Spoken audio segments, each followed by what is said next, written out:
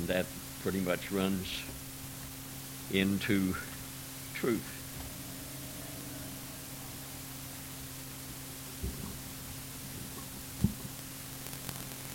I think we could do without some remarks from the lower section.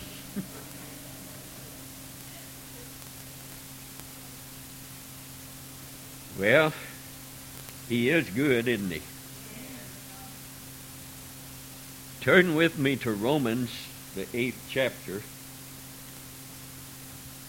While you're turning there, we have been studying what a glorious privilege it was that day when Jesus came back into hearts and lives, and every individual could be a recipient of his Spirit.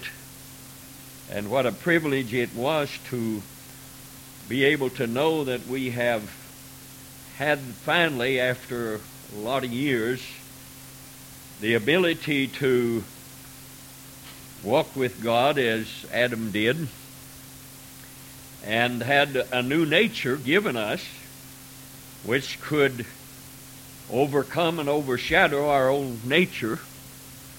And we have studied concerning the nature of the old mind and how degraded and darkened it was, and also the new mind that God has given us a privilege to have through the power of the Holy Ghost. And then we studied concerning the old heart and how its inability to love as God wants us to love, and how He, through restoration through the Holy Ghost, has given us His precious Spirit, and that Spirit belongs to Him, and God is love. And so as long as we're walking in the Spirit, we have the ability to love as Christ loved. I want to read from the 8th chapter of Romans, about 8 verses there. And it begins like this. The Apostle Paul had just got through going over all of this stuff that when you read it, if you don't read it slowly, you're going to get a little messed up. And he said, what I do, that I don't want to do, and that which I want to do, I can't do. And it's in the 7th chapter. And he said, the good that I do, I do not. The evil that I would not, that I do. And if I do that, I would not. It's no more than I that do it, but sin that dwelleth in me. And I find a law that when I would do good, evil is present with me. For I delight in the law of God after the inward man. But I see another law in my members, warring against the law of my mind, and bringing me into captivity to the law of sin which is in my members. The Apostle Paul was describing the fight between the old Saul of Tarsus and the new Apostle Paul. And recognizing the battle, he simply said, O wretched man that I am, who shall deliver me from this body of death? Now, the Apostle Paul knew who would do that, but he wrote that for individuals like me and like you that would be reading this. And he asked a question, and then he gives the answer. I thank God through Jesus Christ our Lord. So then with the mind I myself serve the law of God, but with the flesh the law of sin. And then he goes on to say, there is therefore now no condemnation to them that are in Christ Jesus. Now you notice, he's writing to Roman Christian Spirit-filled individuals. And he said, there is therefore now no condemnation to them that are in Christ Jesus, who walk not after the flesh, but after the Spirit. He lets you know in that one verse that it is a possibility to walk after the Spirit or after the flesh. That would be up to us. And he continues on with his contrast between the Spirit of life and that of death. For the law of the Spirit of life in Christ Jesus has made me free from the law of sin and death. For what the law could not do, in that it was weak through the flesh, God sending His own Son in the likeness of sinful flesh, and for sin, condemned sin in the flesh, that the righteousness of the law might be fulfilled in us, who walk not after the flesh, but after the Spirit. For they that are after the flesh do mind the things of the flesh. In other words, they that are walking in the flesh do mind the things of the flesh.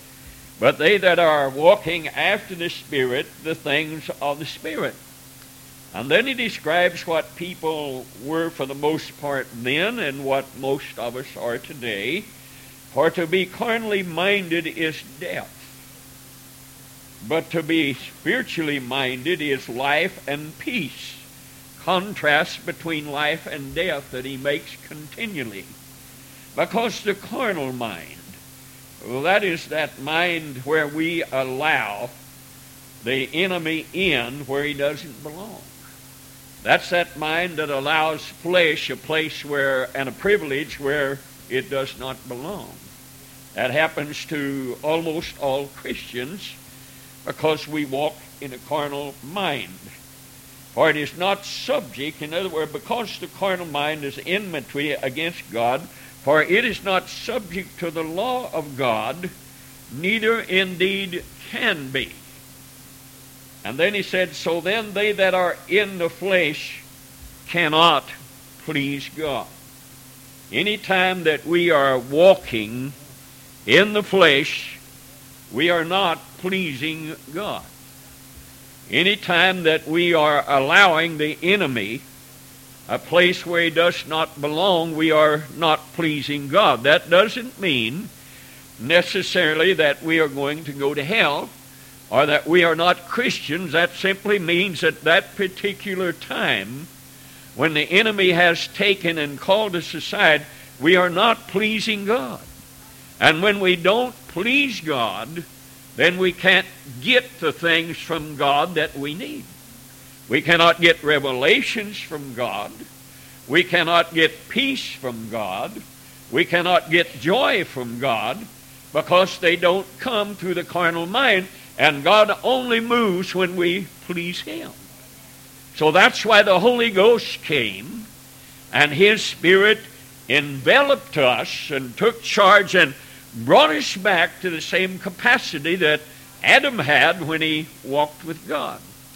The Bible says in Hebrews 11, about the 5th chapter, before Enoch's translation, he had this testimony that he pleased God. Now that wasn't just put in there just to fill space. It was a message to us. There is going to be a translation time. How many of you believe that? There's going to be a time when we are going to be translated. We're going to be raised and translated. And unless we have the testimony that we please God, sad to say, but we're going to miss it. And so all throughout the Bible, the Apostle Paul, writing from the dungeons of the prison, his heart breaking many times because of the inability of those that he established in the doctrine to walk in the Spirit as he was, and being pleasing to God, with tears in his eyes and a hurt heart, sat down in that gloomy prison and wrote letters when he couldn't be there admonishing those individuals to walk after the Spirit and not after the flesh. When you read the writings of the Apostle Paul, you will notice in there, in some place, somewhere in his message, he is pleading with individuals to become spiritually minded.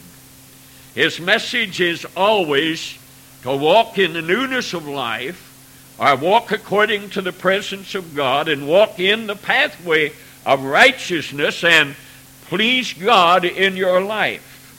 Now, when we received the Holy Ghost, before then we only had what they call the filial love, which just simply is a love that reaches out to maybe the immediate family or somebody that we are close to. That's a fleshly love. All of us can love like that. But humanity had lost the emotional capacity to love as Jesus loved and pray as Jesus prayed and be concerned about individuals we even don't know, and the Spirit presses hard upon us sometimes day or night to pray.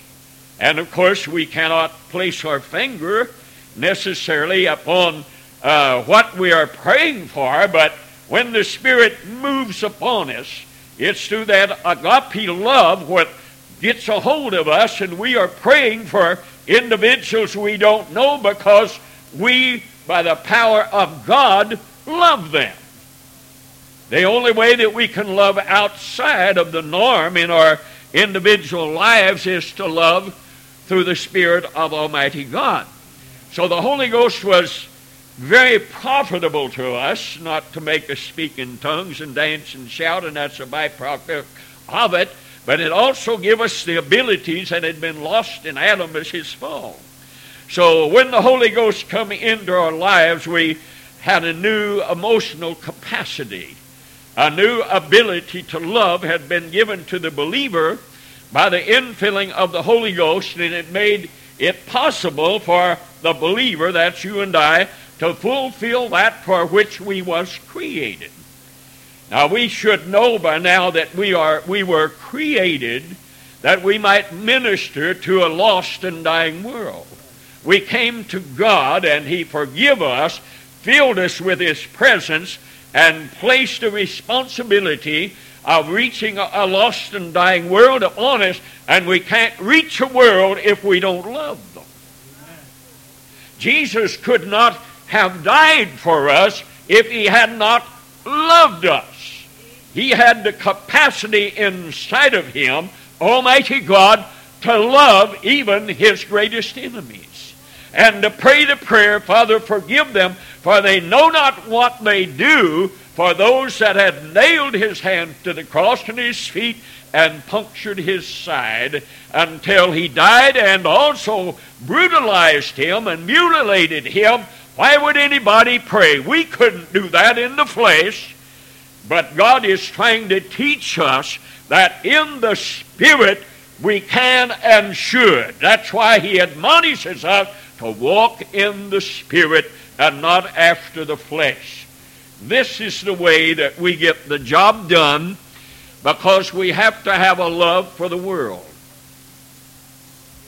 I don't guess I'm particularly talking about all over. We have individuals in India that we have never seen, and yet we correspond with them, and they pour out their heart and their need, and in that wicked country they are standing for Christ. And there's something about that when we read those, the Holy Spirit comes inside and we embrace them and love them and pray for them.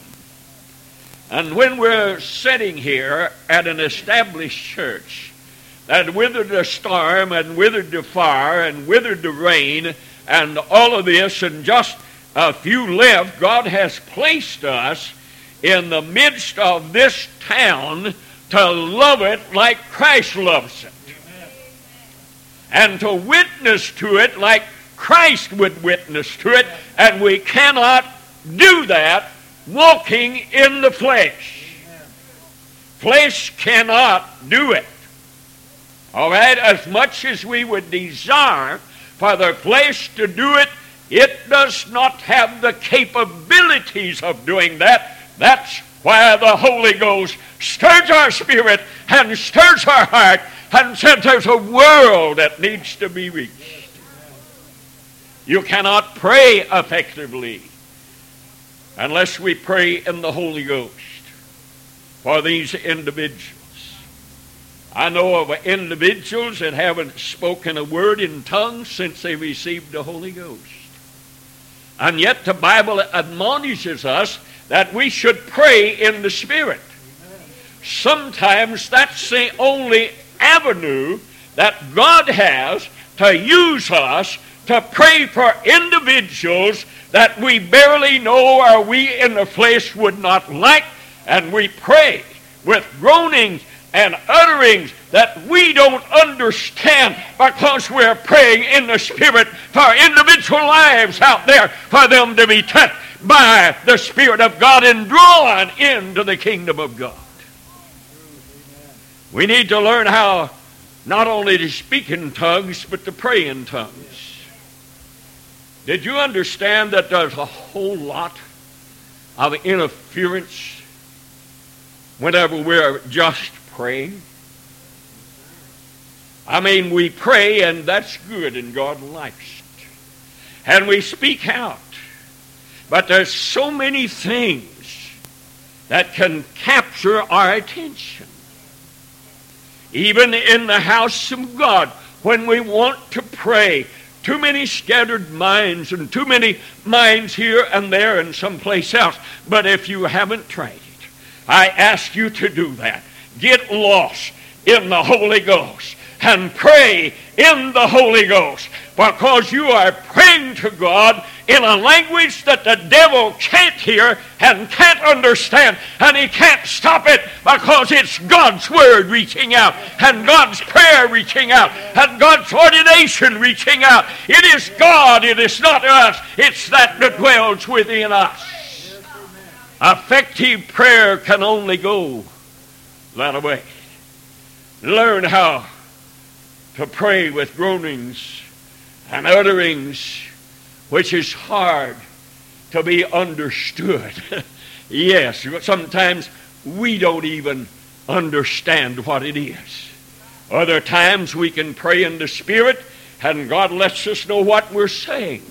But there are times when it's this vessel inside that God has given us that knows how to love, and knows how to pray, and knows how to intercede, and knows truth, and knows how to love individuals that are unlovable, and we are simply intercessors for them, and sometimes we don't even know who we're interceding for, but God does.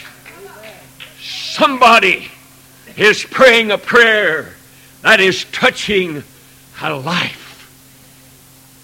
It doesn't mean that somebody is going to just, right after you pray, automatically come running in there, because God is moving in your life. Somebody is praying a prayer that needs to be prayed, and there's individuals most likely sitting on the edge of a decision that just needs a Holy Ghost intercession to bring them and tip them this direction. But until we learn how to pray in the Spirit, and we have that heart of Jesus. Hallelujah. Remember, it was John that leaned on his breast. What was he doing that for? He was feeling the heartbeat of his master. He never forgot the heartbeat of his master. He never forgot as his ear was pledged there, and this whole natural heart was beating, and it was beating with love, and John never forgot that. And then he was given that same heart that Jesus got, and his heart beat with love when he was on the Isle of Patmos praying and writing to you and I tonight, because he was in contact, hallelujah, contact with God, hallelujah. He was where God wanted him. He wrote these wonderful, wonderful words in Revelations, and in 1st and 2nd and 3rd John, and all of that has the Holy Ghost of God, has that spiritual heart, as he was leaning on the breast of the Spirit of Almighty God, began to unveil that which had been locked up for centuries, and John began to open it up and write it down.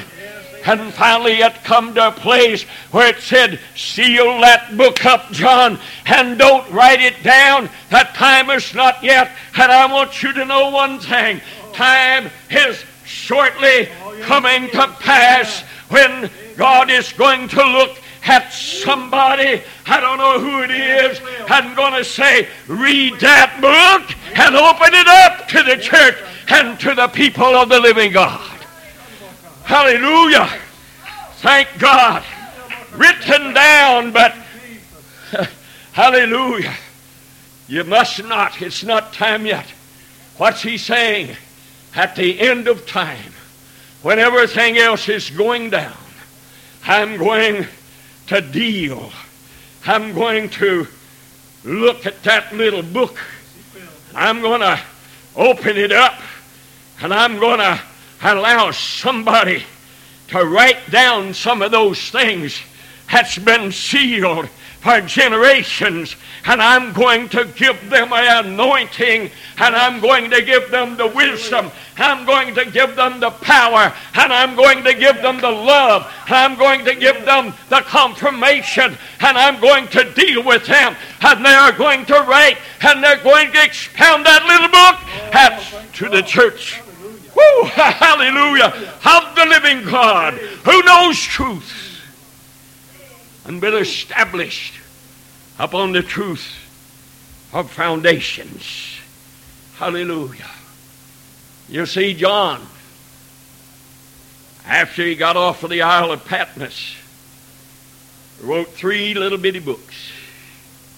And those things are packed full of the ability we have. 1 John 4:19, he says, we love him because he first loved us. Now what are you saying, John? He's simply saying, until you got this new heart, this new emotional capacity, you didn't have the ability. And now that you have it, you have natural affection. Before you had it, you did not know or have natural affection. What is natural affection? It's the ability to love God in spite of what's going on around you. That's natural affection, loving God. We can neither know the love of God nor respond to that love without the indwelling power of the Holy Ghost. John says we love him. This is because we have received the ability again that Adam had before he fell. The ability to have the mind of Christ, the ability to think as Christ thought, the ability to love as God loved, and the ability to walk in the will of God as God walked. And all of those Adam forfeited when he fell. God talked to him but did not commune with him. God talked with me before I received the Holy Ghost, but he did not commune with me. Amen? God loved me. God told me, in a sense, what he wanted. But now then, I have the emotional capacity to be able to walk in the cool of the day with God, and I have the capacity to be able to know how he loves, to know what his mind is, to know what his will is, and to walk therein because of that which indwells me. Don't get me wrong, I have a fight. Flesh likes to rule. It don't like to relinquish it. It likes to rule. But we know one thing, that God came to be the ruler.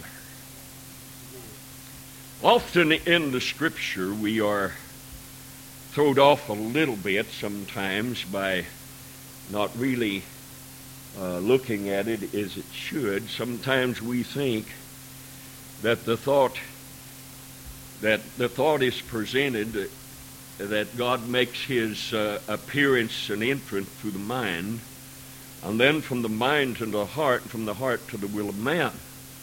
But the Apostle Paul suggests that God enters into the individual's emotional capacity to love.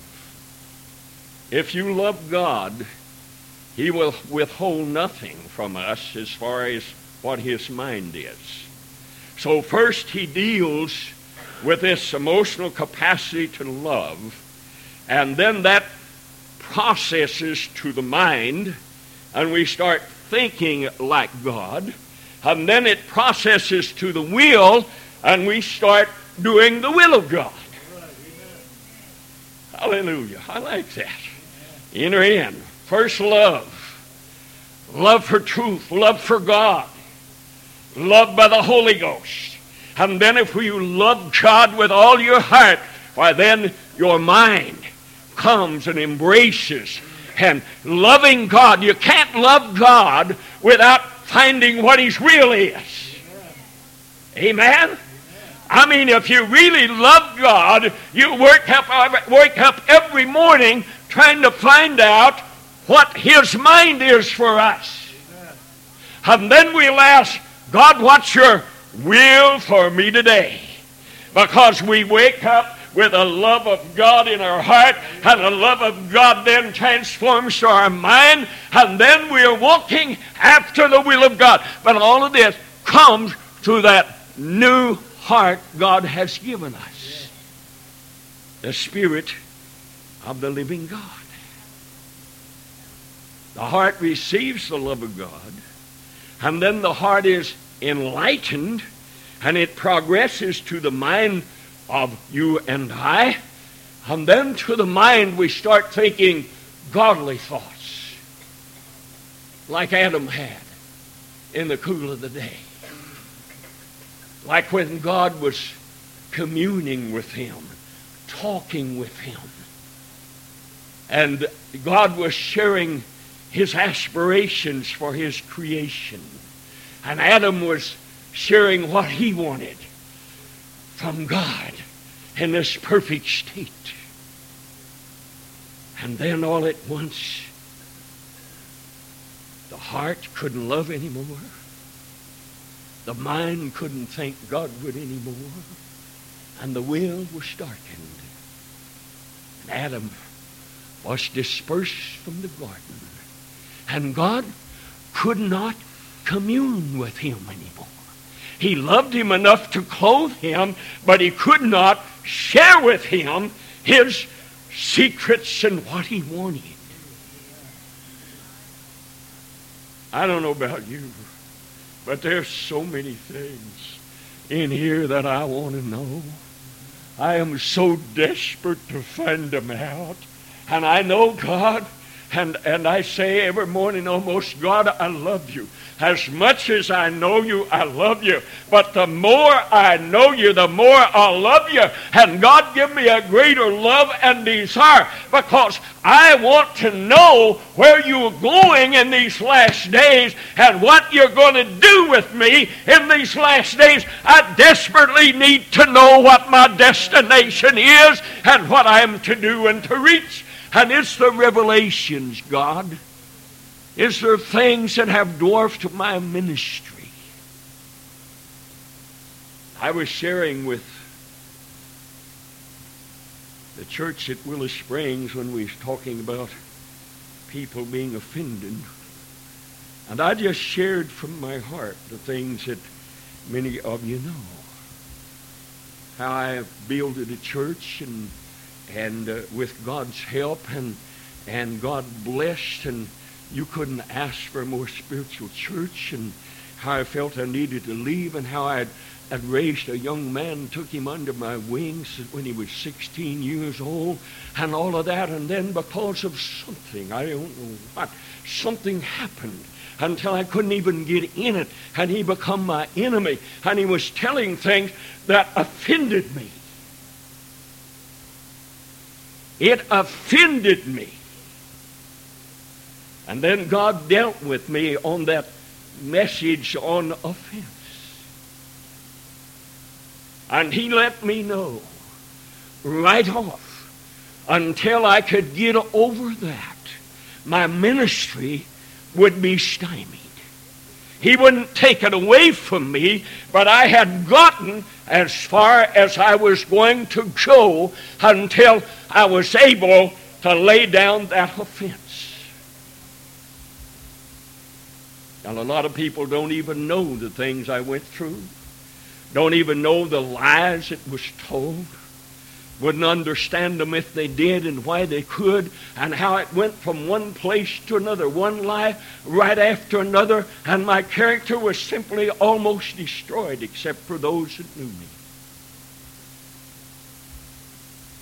And God says, if you want anything restored, and he took me to the book of Job, and he said Job did not get anything restored until he prayed for his enemies.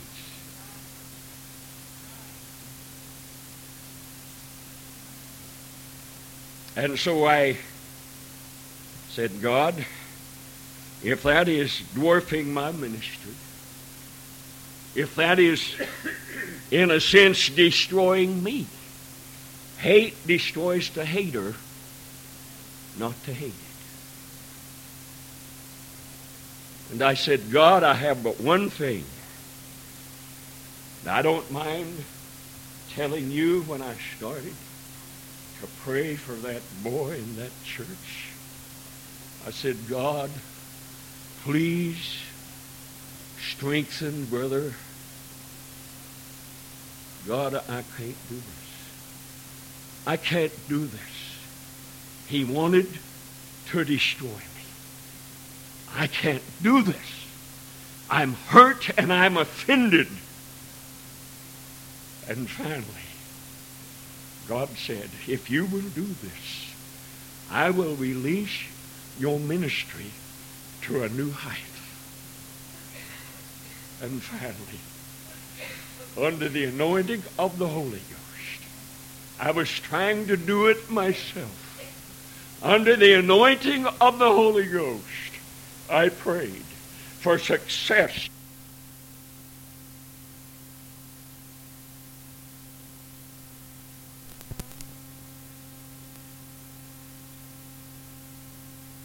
And I tell you what, I don't know, I'm almost 77 years old. I feel like I must be 40 sometime until after it's over with. But I feel a new lease on my ministry.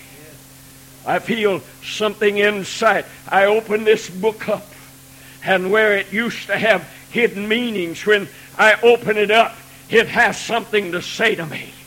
And when I walk and talk with God, He has something to say to me. He opens my spirit. He opens my mind. He opens my understanding. And He lets me know that He loves me and that I'm not dead yet. And if I'm not dead yet, I'm not done yet. I still have an anointing of the Holy Ghost in my heart and in my life and in my spirit and a growth. I paid a price. And you have to pay a price. That's all there is to it. As a result, the individual that was once vile and lustful and foolish, had a heart that would not repent, now has a new heart. And God allowed me to know that. That's the old fleshly nature. It gets offended.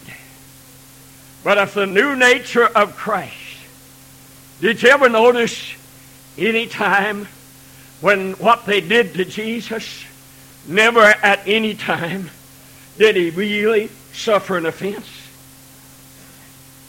Did you ever notice that? He was never offended. Even when Judas kissed Him with a kiss of betrayal, He wasn't offended at Judas. He knew it was going to happen. And when they took Him and they tortured Him and they whipped Him and all of this, He was not offended in them. The only one He was ever offended at is that power that the devil left in fallen humanity. And He said, I'm not going to let you live in that. I'm going to deliver you through my spirit inside of you. I'm going to change you.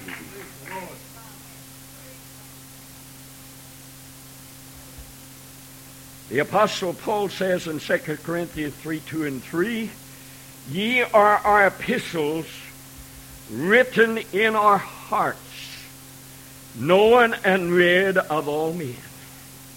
For as much as you are manifestly declared to be the epistle of Christ, ministered by us, written not with ink, but with the Spirit of the living God, not in tables of stone, but in the fleshly tables of your heart I have written it. Hallelujah. The apostle affirms that truth comes to them as the gospel penetrates the heart. Evidence that they received truth has been given them by the apostles was actually seen in their transformed lives.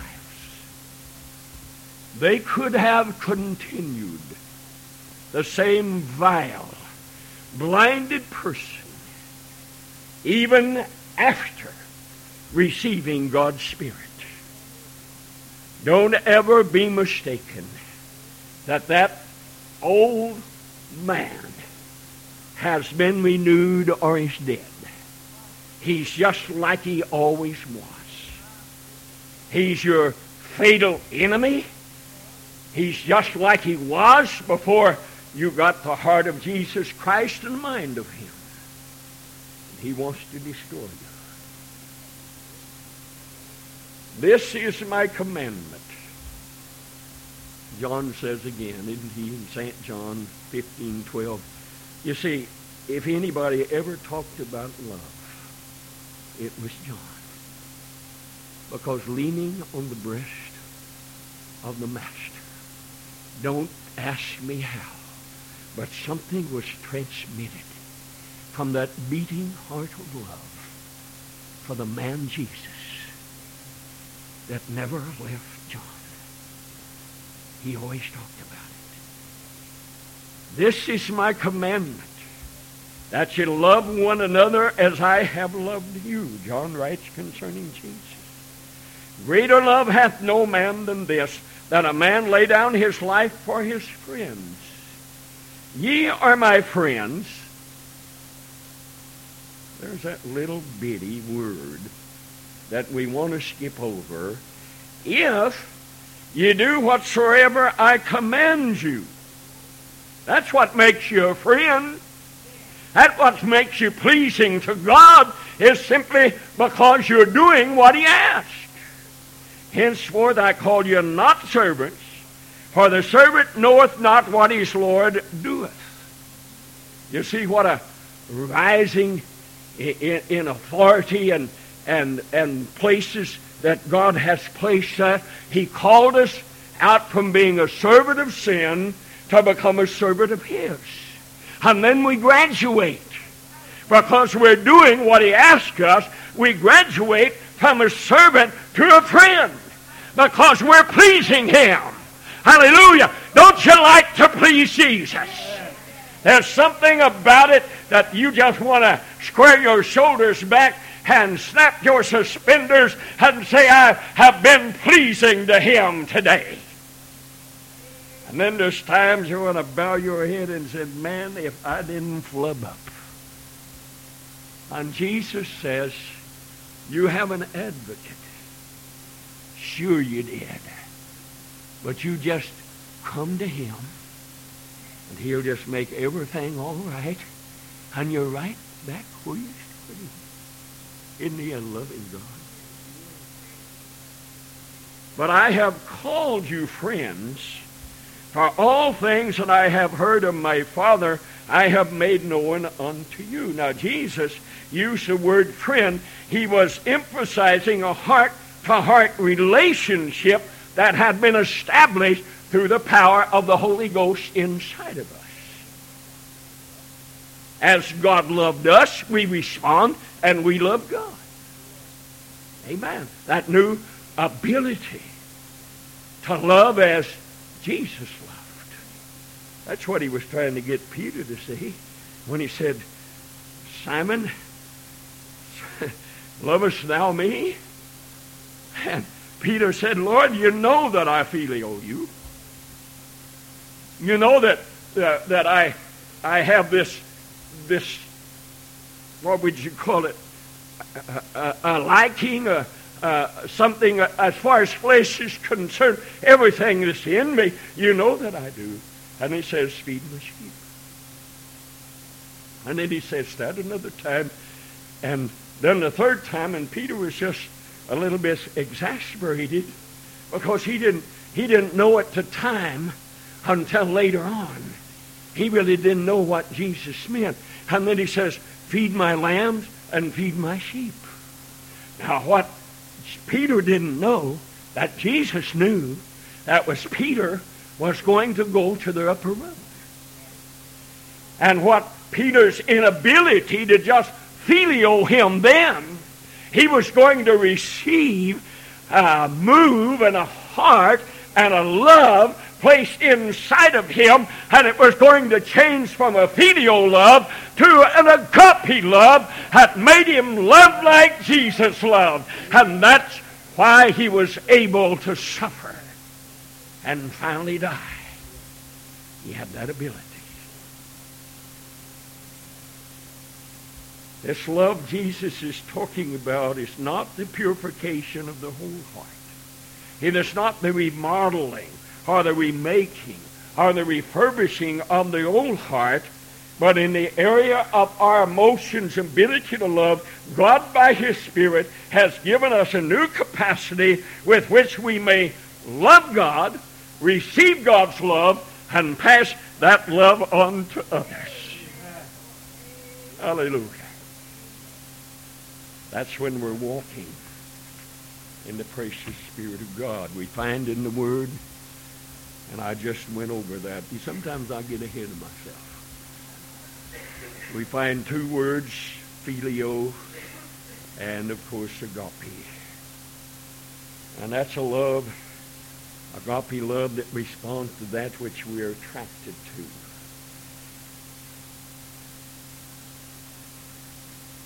A love that manifests itself because one wills to love God. Do you realize that there are taxing times in our life where we don't understand God and don't know where He is? And it comes to the will that God has given us to will ourselves to love Him. When, like Job, God has allowed everything to be taken away from him and loved ones, and we pray and we agonize with God and we wonder where He's at. And as far as God doing something for us, there's nothing there that makes us love Him. But then the Holy Spirit of God rises up within us, and we know His will, and we just will to love Him anyway. Hallelujah. God loved us because He willed to love us.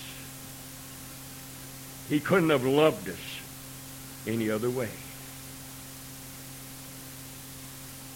Final proof of one's maturity, I'm closing, is to love God as God loves. Not responsible only to that which appeals to us, but loving that which may be unattractive, because one wills to love. Such love manifests a new capacity to love which God has given by His Spirit.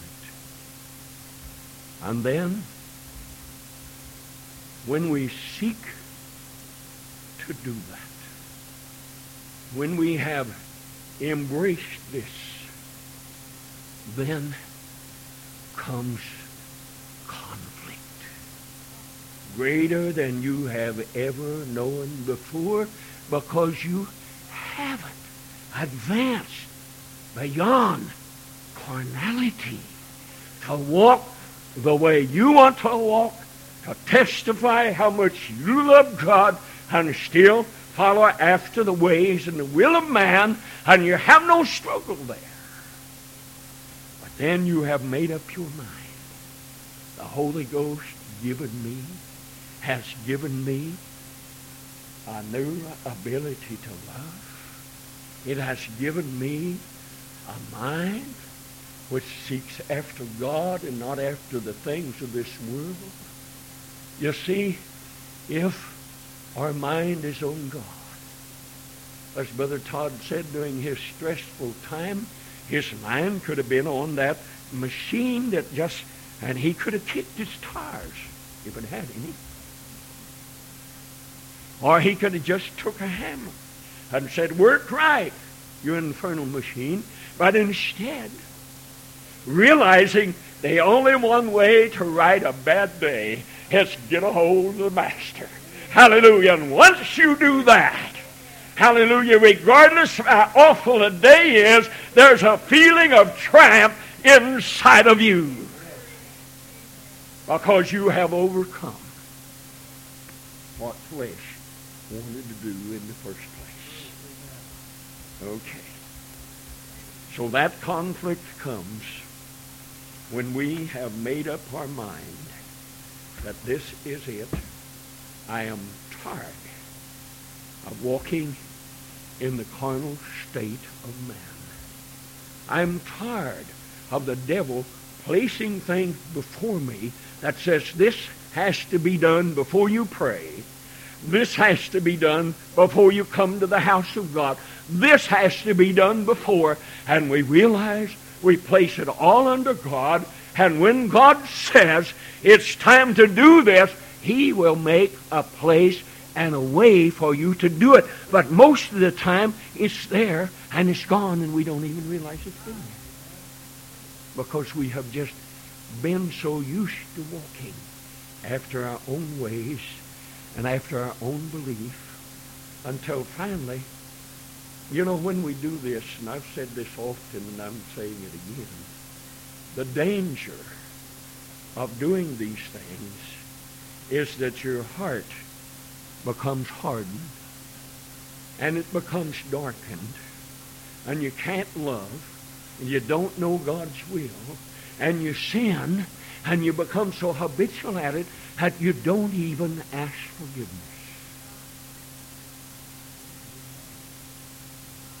And if sin is not asked to be forgiven, it's a sin that will be there when you are called home.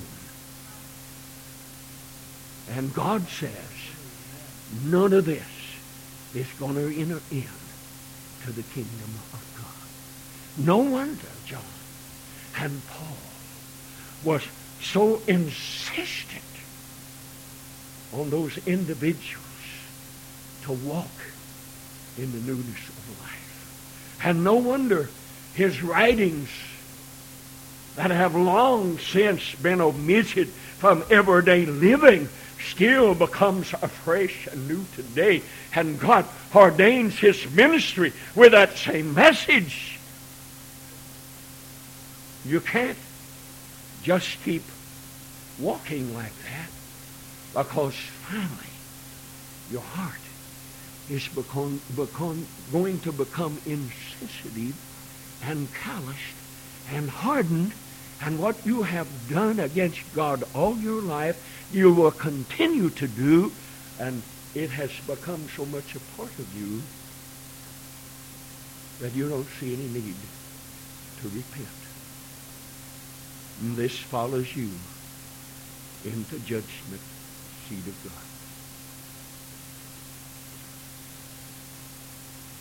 The pleasing thing about God is He warns, He challenges. He don't expect us to do all of this in one day. But let me tell you something. 50 years, and He reveals to me things that have been pushed back in my memory. He reveals things to me every day because I want to know them so I can repent of them and get them out of my way. That's a weight. And these sin, I said these sin that will send most people to hell, these sin, it didn't say sins or a sin, these sin is the sin of offense. Where we hold somebody has offended us and we hold that until it destroys us. I believe with all of my soul of all of the sins that maybe will send people to hell, for Christian people, this is the main source of destruction among church people. We get hurt. So-and-so did this, and I just can't go to church anymore because of what so-and-so's done. Offended, hurt, carrying it around. It's destroying them, and they don't know it, and it's destroying them, and still destroying them until finally it destroys them because they won't turn it loose. There's not an individual here in the sound of my voice that hasn't been offended. Now, what we have done with that offense is up to us. But we can't keep it there. Because if we have a ministry, it will get in the way of a ministry and dwarf our ministry. And as a saint of God, we cannot reach what God has expected us to reach. Continuing to close.